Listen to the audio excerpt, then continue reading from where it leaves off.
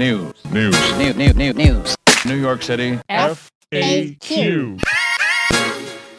Welcome to FAQ NYC, the podcast that listens to you. I'm host Harry Siegel, here as ever with Professor Christina Greer and producer Alex Brooklyn. New State Senator Alessandra Biaggi, fresh from her first budget, called in to break down for 10 minutes or so the $175 billion and change mishmash of money and laws in the new fiscal year. Daenu. After that, a spicy taste of Just Us. Just us? Our highly irregular new pod about justice and everything else that happens inside the courts. With Victoria Bekempis and Alex Lynn, talking with ABC's Christina Carrega about the Vetrano murder and much more. But first, here's ACE reporter Rosie Goldenson sitting down with us at the McSilver Institute to talk about the city's sideways ferry hustle and much more. Rosie's now at thecity.nyc. That's a newly launched nonprofit newsroom. Congratulations. Welcome. With some heavy hitters covering, you know, the city. Just enough for the city. Wow. Living just enough. Oh my God. Just enough for the city. Wow. Hello. Welcome to FAQ NYC. This is Harry Siegel. Work with us, Harry. Work with us.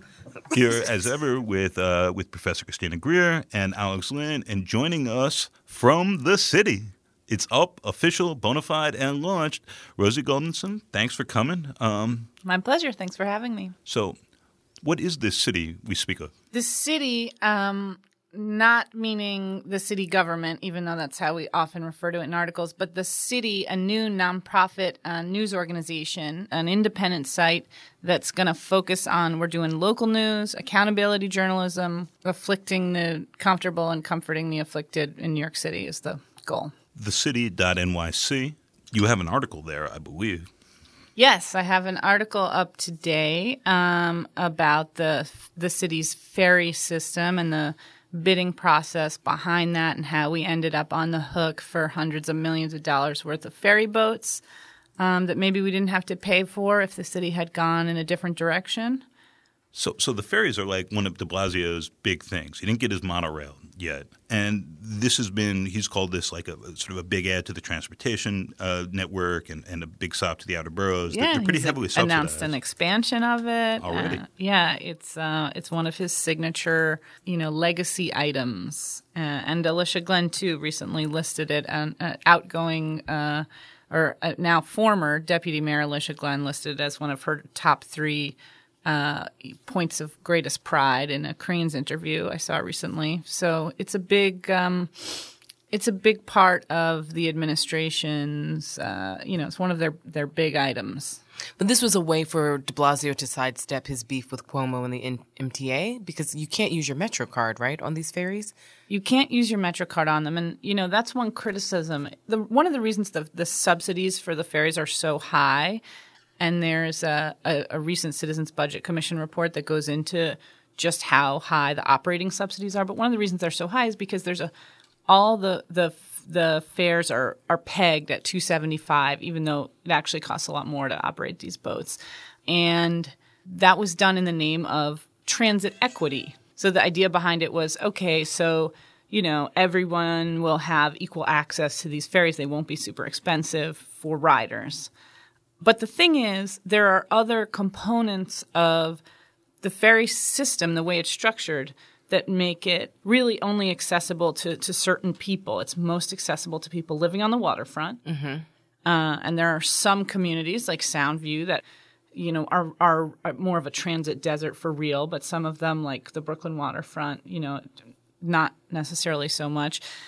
And the Post, right? They reported that the most used stops are pretty much all in the highest income areas. That's right. Yeah, the Post did an analysis, I think, either last week or early this week, figuring out that these were high income neighborhoods, and then also there's this fare integration problem. So right. You have to, if right. you have a student MetroCard or a reduced fare MetroCard,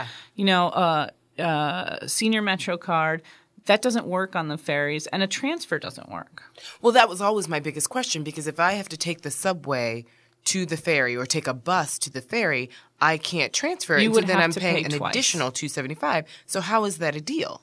It's not a deal. You would have to pay twice. And that's why, I raised this at one of the actually at a press conference about the BQX, which the streetcar, which would have the same problem, to Alicia Glenn. And she was kind of like, yeah, what? I was like, well, you have to pay twice. She was, she kind of brushed it off. But I think that, it really encapsulates a fundamental tension of this administration, which is, on the one hand, this idea of equity, and on the other hand, these kind of patrician tastes, like this idea, like this is if you look at the concessions on the ferry, it's a premium service. Well, Harry and I are going to go take a little cruise on the ferry, pun intended. What do you mean by the concessions on the ferry? They've got Wiley Dufresne Donuts now, I believe, which is like, what does that mean? A celebrity chef, a pioneer of, molecular gastronomy. Oh. I think that's right. But Okay. we should fact check that. But, it's like. Too good to check.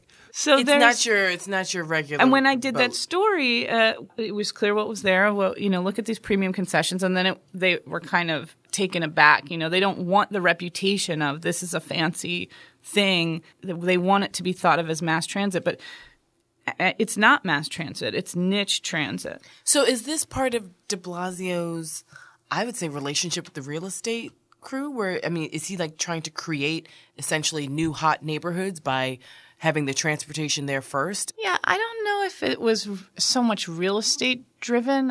You've got the Lower East Side, you've got Astoria, Soundview, and there's going to be an extension now to Ferry Point Park in the Bronx, which, funny enough, is right on the Trump Golf Links course. So it's like a little boon for Trump is it'll drive people to his public golf course that he That operates. we're paying for. Well, he operates. It's a city golf course, but I don't know. think Whenever I think about the mayor, I just think about real estate and sort of his relationship with real estate. And so I'm curious as to the locations of the ferry. And, when I think of Astoria, I think of a neighborhood that's essentially gone, as far as affordability. When I think of the Lower East Side, it's the same thing. When I think of Soundview, sort of similar things. Yeah, so, and you can think of developments like Astoria Cove or like Essex Crossing on the Lower East Side that are Ron Moelis, allies of the administration and big housing plan implementers that are right there.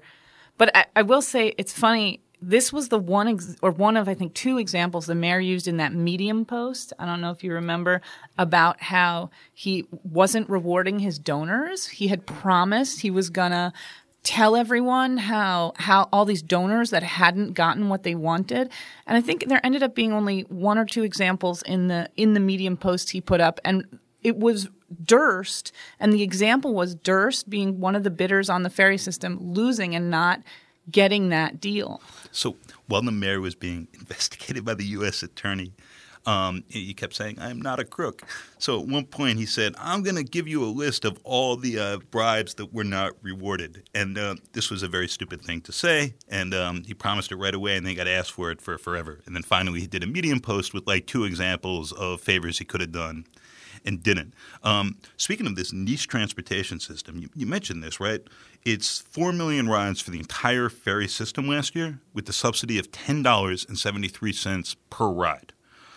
Subway, 2.7 billion rides, which I think is more in a rush hour. I know it's more in a day than that total. And a subsidy of $1.05 per ride. So you're going to have people in the city saying, wait, we're spending hundreds of millions of dollars buying the boats. We're spending, tens of millions of dollars a year to pay Hornblower to operate the boats. We're also spending hundreds of millions of dollars on landings and barges for this project. When you add it all up, and, budget people say you're not supposed to add capital and operating. But when you look at all the money together as a layperson, we're talking about nearly $1 billion. And why isn't it just going to the subways? So last thing there, then we should stop talking about $1 billion here, $1 billion there, and get to the state budget and real money. But just explain how it is that the city saved $30 million, and if you add operating and capital, this cost a little more than 10 times as much money, and what this is about. And you can read more, obviously, at thecity.nyc, where Rosie's story is up. So the city did a kind of confusing thing when it looked at these two different bids for who would operate the ferry service. What they did was they compared the operating expenses. So they said, okay, this New York Waterway, which runs the commuter ferries on the Hudson, New York Waterway will do this along with two other groups, the Durst, former owners of New York Water Taxi, and Billy Bay. That this hometown crew will do it for $199.9 million, I think it was, and San Francisco company Hornblower will do it for $168.4.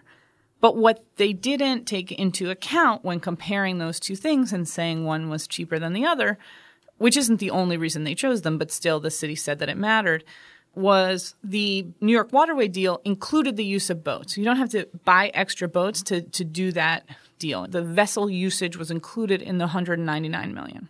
The Hornblower deal, as it came out, ended up with the city footing the cost of buying these boats. In the initial contract, it was going to be, I think, $76 million or so. That got upped. Then they made three of the boats bigger into $84 million. And now that they've decided to expand, they've already committed to $232 million, essentially. I say committed because there's a part of the contract that allows Hornblower to obligate the city to buy the entire fleet. So they've already sunk $232 million on boats they've ordered, 38 boats, and they have allocated in the capital plan a full $369. So would it have cost millions more potentially under the waterway deal if the city had expanded to this level under them? Yeah, because you could have vessel usage charges that would bring it up a bit. Would it have cost hundreds of millions of dollars to have vessel usage on those boats? That's not clear, and the city isn't even making that argument exactly. They just say that they think it's fiscally smart to own the boats in the long run. Owning the boats means owning a lot of other maintenance woes, and I'm just a little frustrated because it seems as though there's a potential to throw good money after bad. And it seems like we've already done that. It kind of feels like what Robert Moses used to kind of strong-arm people into doing. So it's like, well, you're already, in for a penny, in for a pound, and then you just keep putting more and more money into it. It also means we're locked into this scale of ferry program. So, with these subsidies the way they are, as the CBC report paints this pretty high-level commitment per ride, we can't say, oh, you know what, this is a little too big, this is costing too much money, we want to scale it back. We're going to own these, the city can sell them, but it's taking on a lot of risk. Before we pivot, just to go back to your concessions, I looked it up, and essentially they say the newsstand is the concession sort of brand that's on the ferry. And to quote, it's kind of like your favorite bodega and favorite blog had a baby. In our shops, you'll find the tastiest snacks and drinks, essentials from sunblock to phone chargers, and a rotating mix of tech, fashion, health, and other products, all geared towards the commuter.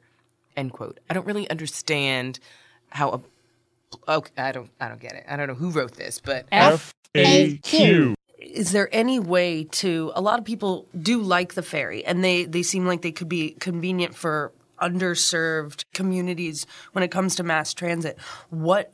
Is there any possibility at this point of making them more accessible? You mean the integrated fare card? Yeah. Yeah, and they are, there are definitely real New Yorkers using them. There are commuters using them. I don't want to make it sound like – the CBC report makes clear that this is this heavy leisure use, but there are still some commuters doing it. The big question is the integrated fare card, because I think the thing that's lost on certain people at the highest levels of city government has been – that $3 a day matters to people. It's not nothing, Mm-hmm. And I think there are people in the administration that just don't have their minds around that. So yes, when they go to the what is it called, the swipeless card, the Oyster card kind of thing, there's been talk that things could be integrated at that point. If it's integrated into the MTA fare, I think that'll make some difference for people. But isn't that an Albany conversation? Yeah, it's an MTA. Yeah, has to happen. And this brings us to the budget. Okay, and just last point, I have gone to the NYC Ferry Twitter page, and I just want to point out that there was an artist renditioning for Happy St. Patrick's Day, and it was 6 people of color and 4 white folks. It's the cartoon The version cartoon of is like, the ferry you would is think that it was all up in there, Kwanzaa. and it's very integrated. There is a black man with a blonde mustache, handlebar mustache at that. Have you ever seen that many black people dressed up for St. Patrick's Day in I one mean, place? I wear green just to, in solidarity, but come on, New York City Ferry. Yeah, this is definitely an ad for some sort of hipster nonsense. No one, city facilities should be selling anything except pretzels. This goes for parks, ferries, all these places. Pretzels are cool. Water is cool. Hey, right? what about hot dogs? Hot dogs is cool. No, hot dogs. Hot I'm dogs are sorry, I disgusting. do not want to be in an enclosed space with anyone eating a boiled hot dog. Fair. Or the after effects of such. But all the newsstands in the city are all fucked up. So if you go to Times Square, named for the New York Times, right? The newsstands in Times Square, and they still have newsstands because of these stupid concession deals. They don't sell newspapers because they have this incredibly limited space. They're not allowed to sell expensive things, and newspapers are not worth the space they take up. In New York Times Square, outside of the New York Times headquarters. Yeah. It's crazy. But in these public places, there should not be cool food trucks. There should not be cool stuff at higher price points. There should be either nothing for sale or like real basic things. I would like water. You don't want some $6 nuts? Because I'm putting my money on the fact that there are going to be some mixed nuts with some raisins in it for $6 or more. And Or this they're is going to why be coated with pepper and no one- olive oil. Oh, Lord. Shout- if I get shout something out. with sea salt and chocolate, I'm over it. Go up to the High Line and it's like, Oh, have a real fancy thing and like they give you a massage and like breathe on your neck or okay. something and it's like here's your This oyster ice cream. podcast took a turn. It's all fancy. It's all fancy. It's very fancy. It's a park, right? And it is next to the largest housing projects in Manhattan. And like nobody there goes up. There's nothing stopping anyone to, but it's just straight up coded for like who this belongs to. It's got narrow points of entry. You're up there and it feels nice. You're on a date and it's like, I don't want to drop $23 for like fries and 2 beers. Right. Well, Harry, that's not a right. separate This is a episode because public those are space. some invisible boundaries where there's, you don't see a real cross-section, I think, of New Yorkers. You see a lot of tourists and you see a lot of wealthy New Yorkers, but I don't think that there's enough of a cross-section. I think that linking this to the ferry and linking this to so many quote-unquote public things in New York, they're built and set up and marketed such that they're for quote-unquote New Yorkers, but when we, literally scratch the surface, we don't even have to dig a little bit deeper, it's for X percent of New Yorkers who make X percent of the money. Having, been on Columbia's campus for years, you don't see people from the original community ever even walking across campus because it's a quote-unquote open campus. It's not Harlem anymore. It's Morningside Oh, Heights. listen, well, it's been Morningside Heights for a long time. But, I mean, that's a different episode about making white people feel better about dropping their kids off in Harlem. And Columbia is a real estate agent that happens to teach kids on the side, as is NYU. Thanks, McSilver. That's all universities, unfortunately, major cities. Except interestingly, CUNY to some extent and SUNY to a lesser extent, and this is one of the issues because I think SUNY is less so because it's a very powerful landowner where it is, with having Cuomo try to essentially smush the systems together and take total control. That's a totally separate episode. I think we've got like our next 2 months. Alex is going to beat us. She's going to beat us. Wait, can I get a picture of that? No one there can see, but it was like an emoji of a head explosion. Okay, budget. Budget. Okay. Said budget. Natural transition. Well, I mean, whenever, we're curious about something, let's follow the money. So you obviously have been following this very closely. What in the budget are you inspired, excited about, or sort of what's your overall take? Cuomo, of course, is riding through the streets in a white horse like, I did it. Not we. I did it. Where are we now? I think some of the criminal justice reforms are interesting.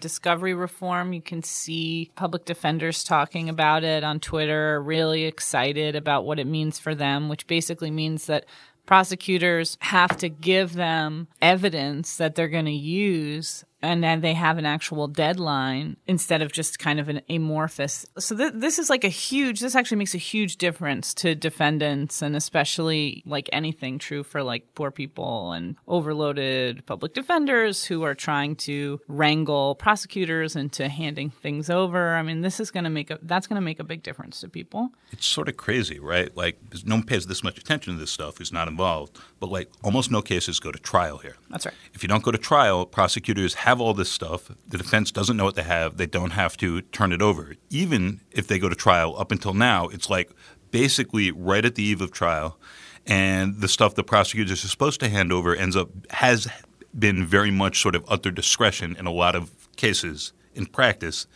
And this seems like, I think to me, like a sort of quietly a really big shift in how the justice system works and people's ability to plea out and who gets held pre-detention and all that.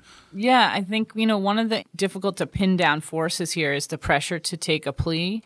And, bail connects to that too, because people don't want to stay in jail for a really long time. If they can't afford bail, a lot of times people ultimately just take a plea.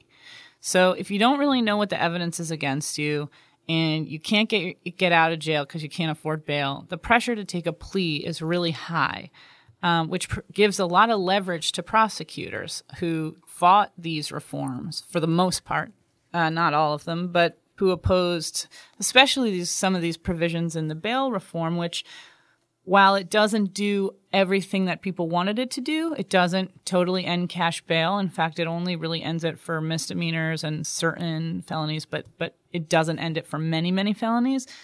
All those people with misdemeanors and for people with some felonies, it gets them out of jail. It removes that pressure to take a plea, even if you didn't do it, which is, the Kalief Browder story has triggered so much of this scrutiny of how long people were staying in New York jails and why cases were dragging on for so long came out of the story of what happened to Kalief Browder and Jennifer Gonnerman's story about him in The New Yorker, who was incarcerated for years on Rikers for allegedly stealing a backpack, which ultimately was dropped. Not the backpack, the charges, right? He was never convicted, for those who don't know the account. That's right, right. For those that don't know, he was never convicted. After he spent all that time waiting for trial, he went home, and they say that the trauma that was caused by being in Rikers so long caused him massive amounts of PTSD, and he eventually committed suicide. He was held in solitary confinement for a total of years, and I believe Gonnerman reports. And so some of this stuff is a response to this. Now, in the general kind of blanket categorization of exempting misdemeanors from bail but not violent felonies, Kalief Browder would not have benefited from this.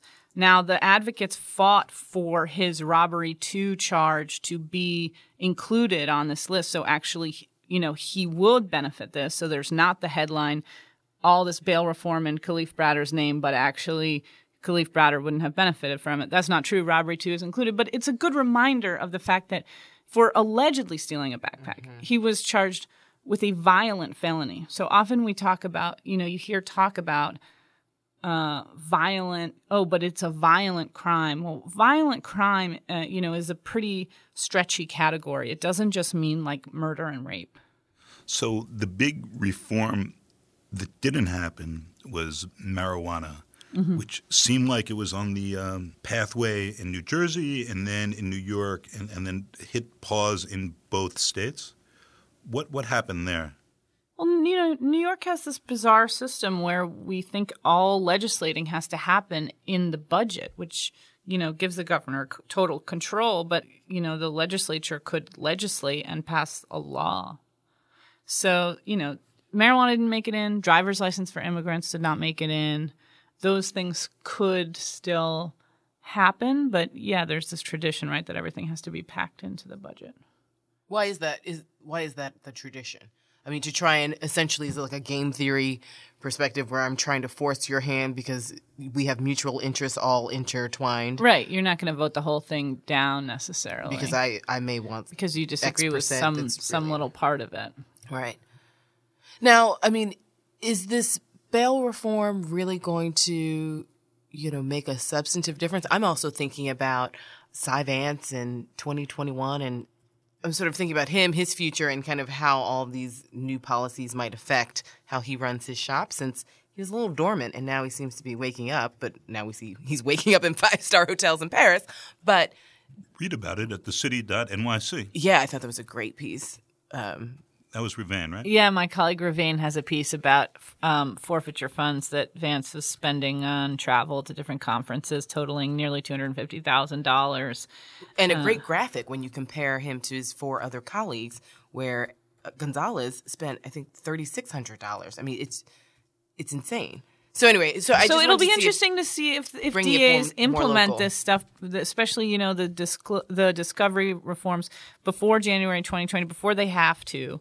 Will they willingly do it, or will they drag their feet? I mean, to some degree, it's like we talk to DAs as if they are the experts on this reform stuff, when the reform stuff is a response to the bail that their own ADAs ask for, and the practices that have developed within DAs' offices. So, they're not really the champions leading these fights for the most part. Hammer, abolish nails. Right, exactly, yeah. Listen to our episode with Eric Gonzalez, where he makes an interesting case for him being that sort of reformer, rhetorically at least, which is a lot of very broad, non-discrete promises that are also like a series of headline lines that if he doesn't do, maybe voters or others will hold him to account. And I think in the city he is doing the most of anyone. Yes. That seems clear. Rosie, thank you for coming in. This has been awesome. What should we be looking forward to from you and the city.nyc? We just want to do stories that really matter to people that wouldn't be getting done otherwise, that people with money and power aren't paying PR people to call us and ask us to do. There's plenty of that. We want to do the stories that regular people are seeing and also wondering, like, why is this way, and why, and then we can track it back and try to figure it out. So please call us. And now, New York State Senator Alessandra Biaggi. Hi, Senator Biaggi. It's Harry. Thank you so much for joining us. I'm curious because you're one of the people who's been putting Cuomo, the governor, on blast, particularly about this fundraising. And this is really new to Albany, at least, and not sort of how this discourse has gone previously. Was there a moment that sort of led you to decide we're just going to speak straight and directly about this, or how did that come about? Well, I mean, first of all, it's a very good question, and second of all, thank you so much for having me on. If you're following closely throughout the campaign, and then also throughout these few beginning months of the legislative session, I think it's pretty clear that I am someone who is not afraid to speak truth, is not afraid to shine a light in places that are very dark, and this is just one of those examples. I think that when it comes to money in politics, there is not a human being on planet Earth that would disagree that it has a corrupting force. And so when you look at the timing of when the fundraiser was and who was present, which is incredibly important, right? Our state budget director, 2 weeks before the final budget in the state of New York is finalized, I think it's pretty fair to say that was an inappropriate timing of that event. And some of the people in the room, of course, had some items before the state and business before the state.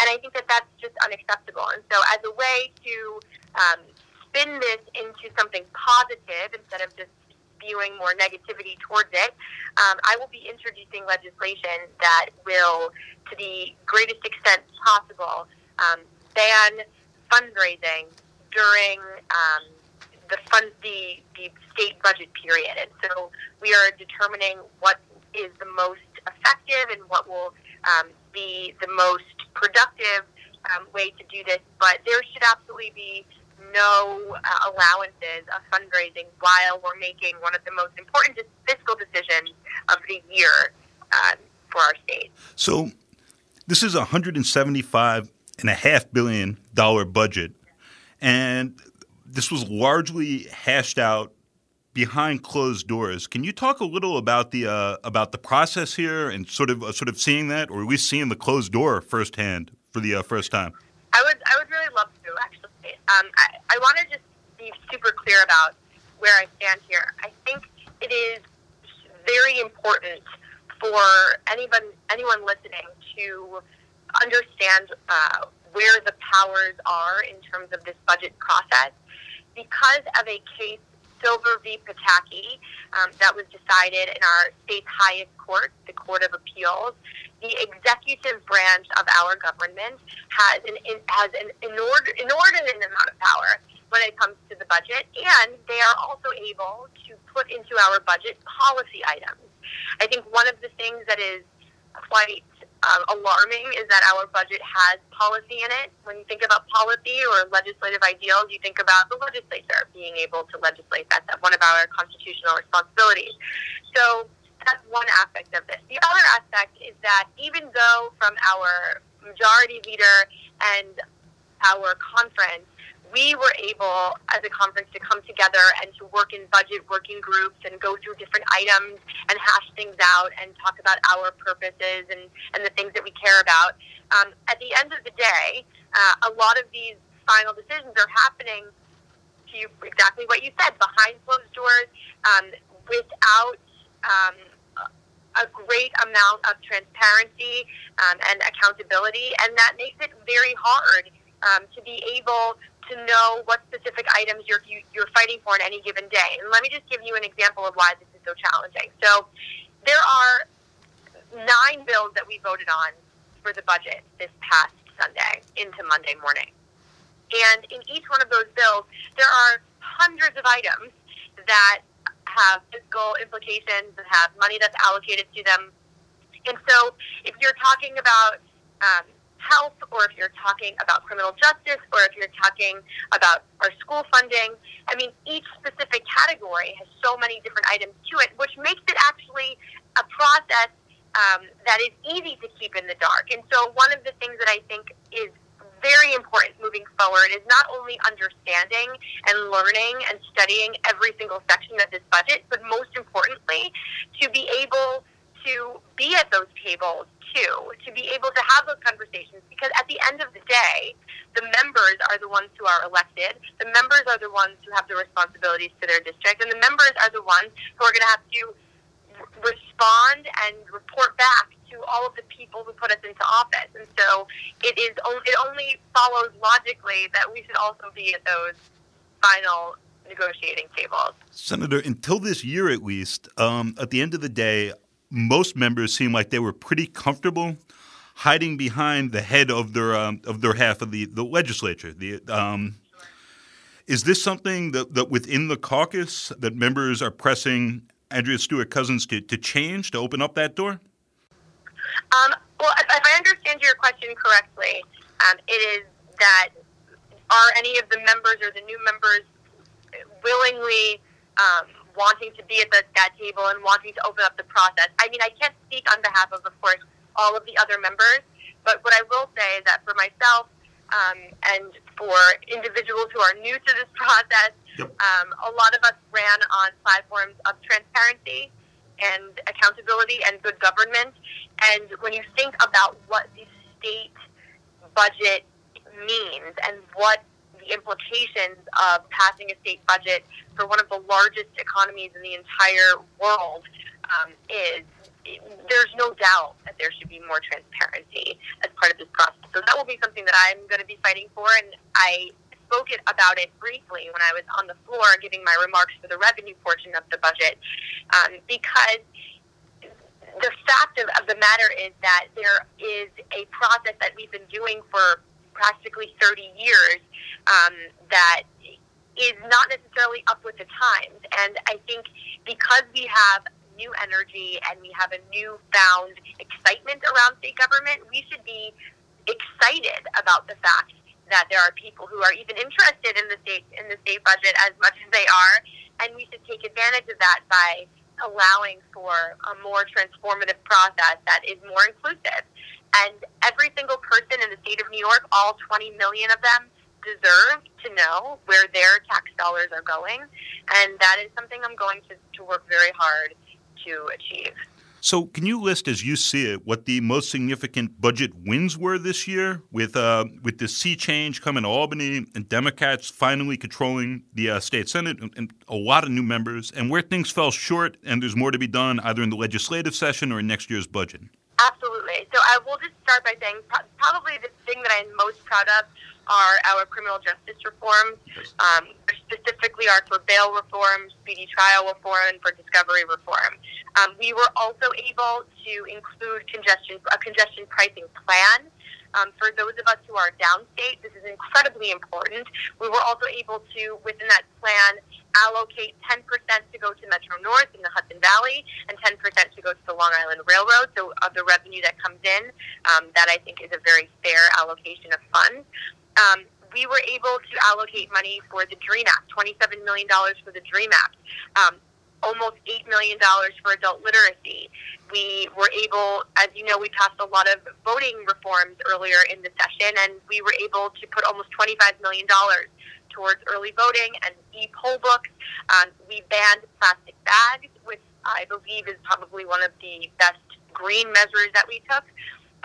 We also were able to think about campaign finance reform. Now, that will lead me into the things that I am probably the most disappointed about, which is that I fought very hard for campaign finance reform during my campaign and have been incredibly vocal about the need for a public funding of elections. And in this budget set of bills, we have something that is basically a commission to determine what exactly will go into public financing in the state of New York. I am disappointed with that primarily because the commission is giving power to 8 individuals who will be appointed by the executive, by the assembly, by the Senate to come up with a plan. The most important part of it that I find to be disappointing is that essentially what it does is it takes a look at fusion voting.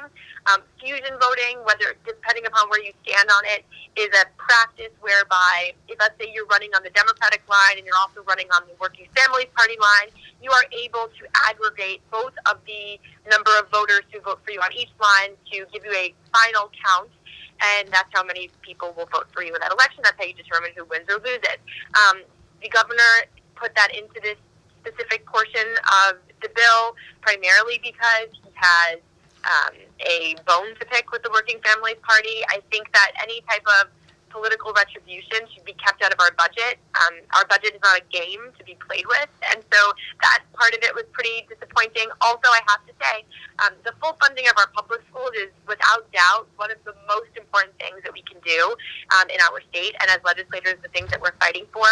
And we have in our budget, even though we have over $1 billion more towards education funding, the foundation aid portion, which is the portion that goes to our public schools, is the same amount as last year. And we fought very hard, very, very hard to make sure that this number could go up, and the executive would not budge. And I think that just begs the question, why exactly is it that we are having such a hard time increasing one of the most important numbers to create an education for all individuals, no matter what zip code you're living in, that is high quality across the entire state. So we're going to keep fighting for that, but I have to say that that's perhaps one of the most disappointing parts of it. And mainly the reason I'm disappointed about school funding is because our entire budget is $175 billion. And if you look at $618 million towards foundation aid funding, that's not even 1/100th of the budget.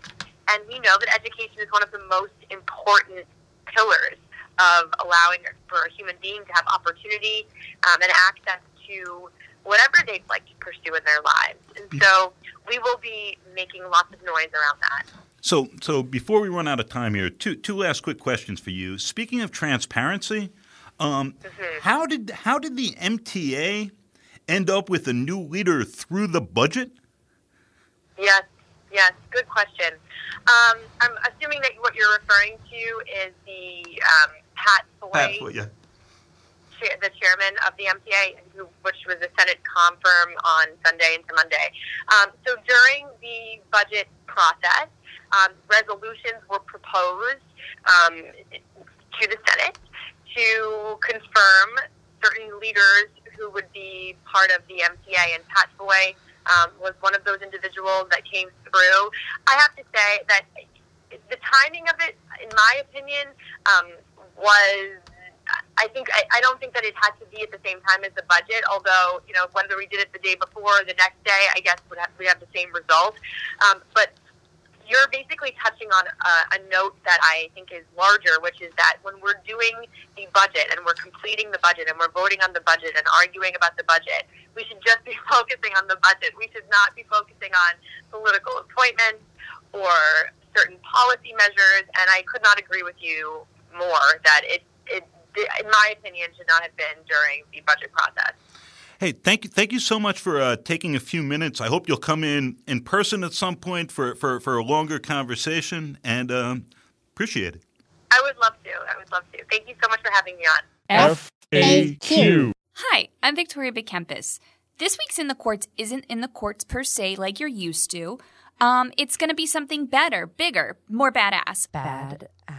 A teaser to a special breakaway podcast, Just Us, FAQ NYC's new, deeper dive into all the weird shit that goes on in New York courts, as well as all the other stuff related to criminal justice. This week we have Cristina Carrega talking about the guilty verdict of Chanel Lewis in the Karina Vetrano case. Now let's get into the Chanel Lewis case. It's been winding through New York courts for a while now and, of late, dominating national media. Alex, want to give us a rundown on the case? Sure, no problem. Chanel Lewis was accused of killing jogger Karina Vetrano and found guilty Monday night, April 1st, of first-degree murder and other charges. The case was tried in Queens Supreme Court, and it was full of twists and turns. After both sides had rested, the defense lawyers received an anonymous letter claiming that evidence was withheld from the defense, and that police initially suspected two, quote, jacked up white guys. We're quoting the letter here, the anonymous letter. Lewis's lawyers believe that there was a bunch of information wrongly withheld, but the judge, Justice Michael B. Aloes, refused to hear the issue. Chanel Lewis's first trial was in November 2008. It ended with controversy because the same judge declared a mistrial after only 13 hours of jury deliberations. And issues surrounding the retrial are expected to prompt an appeal. So what are some of the other elements of this case that make it such an important and strange happening in the city? Oh, it's the arrest. Here you have 6 months later. They have a full-on, we're looking for who killed this girl. We need some witnesses. We need this. We need that. According to trial testimony, the task force of the Karina Vetrano murder case went from over 100 detectives scouring the streets of Howard Beach in Brooklyn. I don't know if they touched Long Island. I mean, it is right there, right? But anyway, they were hitting the streets, following leads for a long time. And then the lists of detectives dwindled down to maybe under 20. Right? 100 detectives on one case. Mm-hmm. How often does that happen? I mean, do you see that in all communities or? Well, any person will tell you, depending on the affluence of the family, it will influence how an investigation rolls. And like I mentioned, the father was a retired FDNY.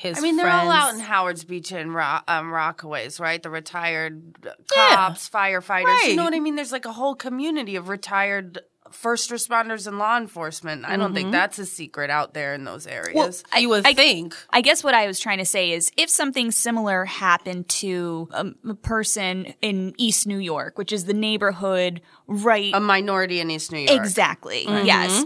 Well, same circumstances. Are there 100 detectives out there dredging the wetlands or the whatever. weeds? Yeah. I'm still waiting to find out if they're going to find somebody who chopped up that girl's body in the Canarsie Park. What happened to that case? Chopped the girl body up, put it in a bag, and left it on the side of the road. There's a lot of law enforcement in Howard's Beach, so there's a lot of detectives on this case. Yeah. More than would be in other places in the city, especially in low-income areas. Absolutely. And then, she was beautiful, as the prosecutor liked to repeatedly say. Beautiful Karina, beautiful, beautiful. We learned very few details about her through the trial. But, independent reporting, you learned that, she was 30 years old. She was a St. John's University graduate. She traveled the world. She was an avid runner. She ran every day. She did marathons. And when she did do her travels, she, hiked and she went on all these different like adventurous trails. Like for her short-lived life, she was very well traveled. And she also had an online blog where she did her poetry. And some of it, maybe I'm misinterpreting it, but it alluded to her going through a lot of struggles with, when she was much younger. She may have had some type of sexual assault that happened to her, and she talked about that on the blog, which is still live. And up until a few days ago, people were still logging on and reading it. So I don't know if it's the family just trying to have a little piece of her still. She also went into acting. She did a couple of roles. So she was doing stuff, she was becoming something, she was molding herself into her 30s, right? Right. So the arrest was what was strange. Okay.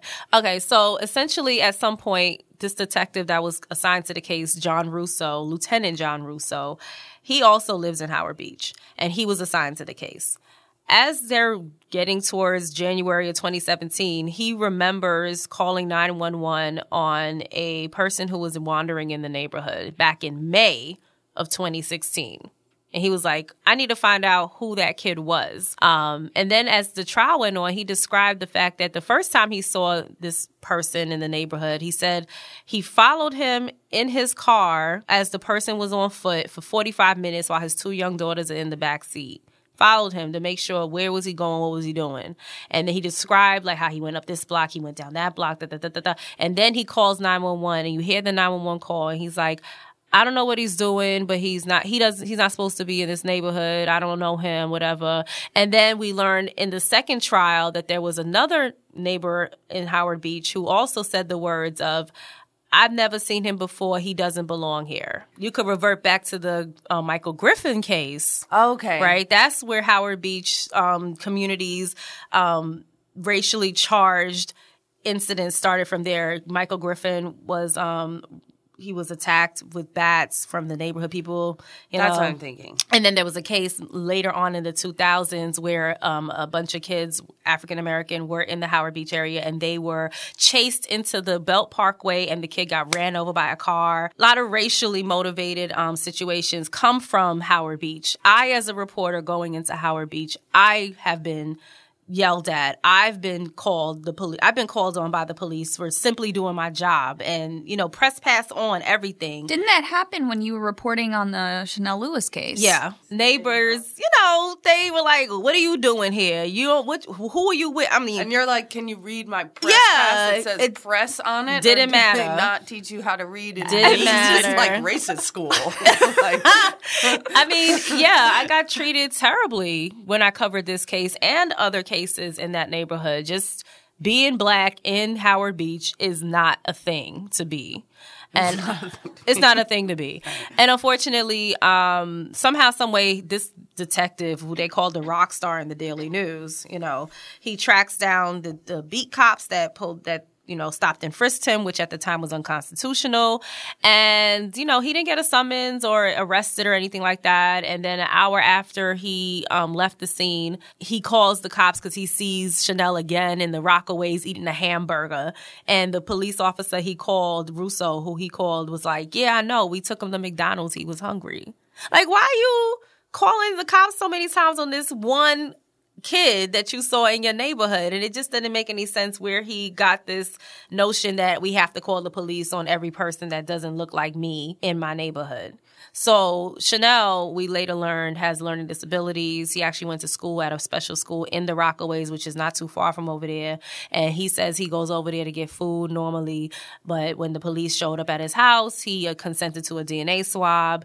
And somehow, some way, male donor A DNA that was found under Karina's fingernails and on her cell phone matched male donor A, which was AKA allegedly Chanel Lewis. So fast forward, second trial, on the 11th hour, anonymous letter comes into the defense.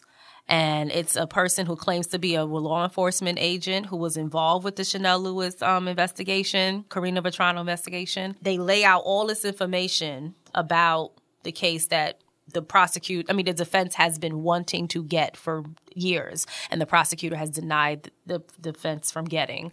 And it had even a theory of how Chanel's DNA ended up on her. The anonymous writer claims that possibly Karina and him met each other, and in a way, as strangers would, they bumped into each other at a place on Cross Bay Boulevard. She dropped her phone. He picked it up for her. She went about her business. That's the theory that this anonymous writer has. The anonymous writer also accompanied police information of mugshots of people who are African American who were arrested in the Howard Beach area between 2013 and after her death in 2016. None of them are Chanel.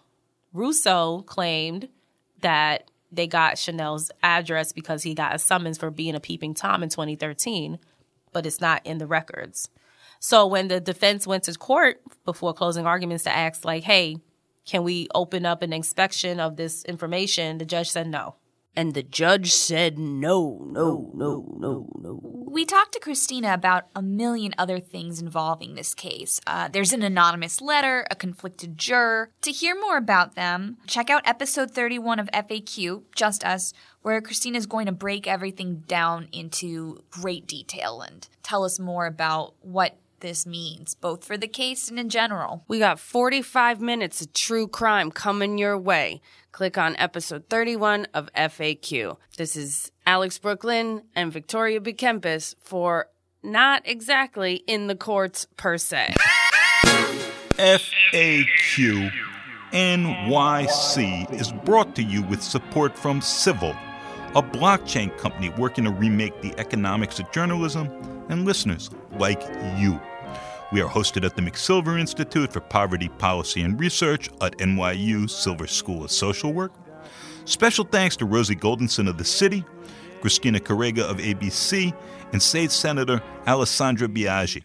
This week's episode was produced by Alex Brooklyn and engineered and other stuff by Adam Camara. Till next time, goodbye and Gavolta.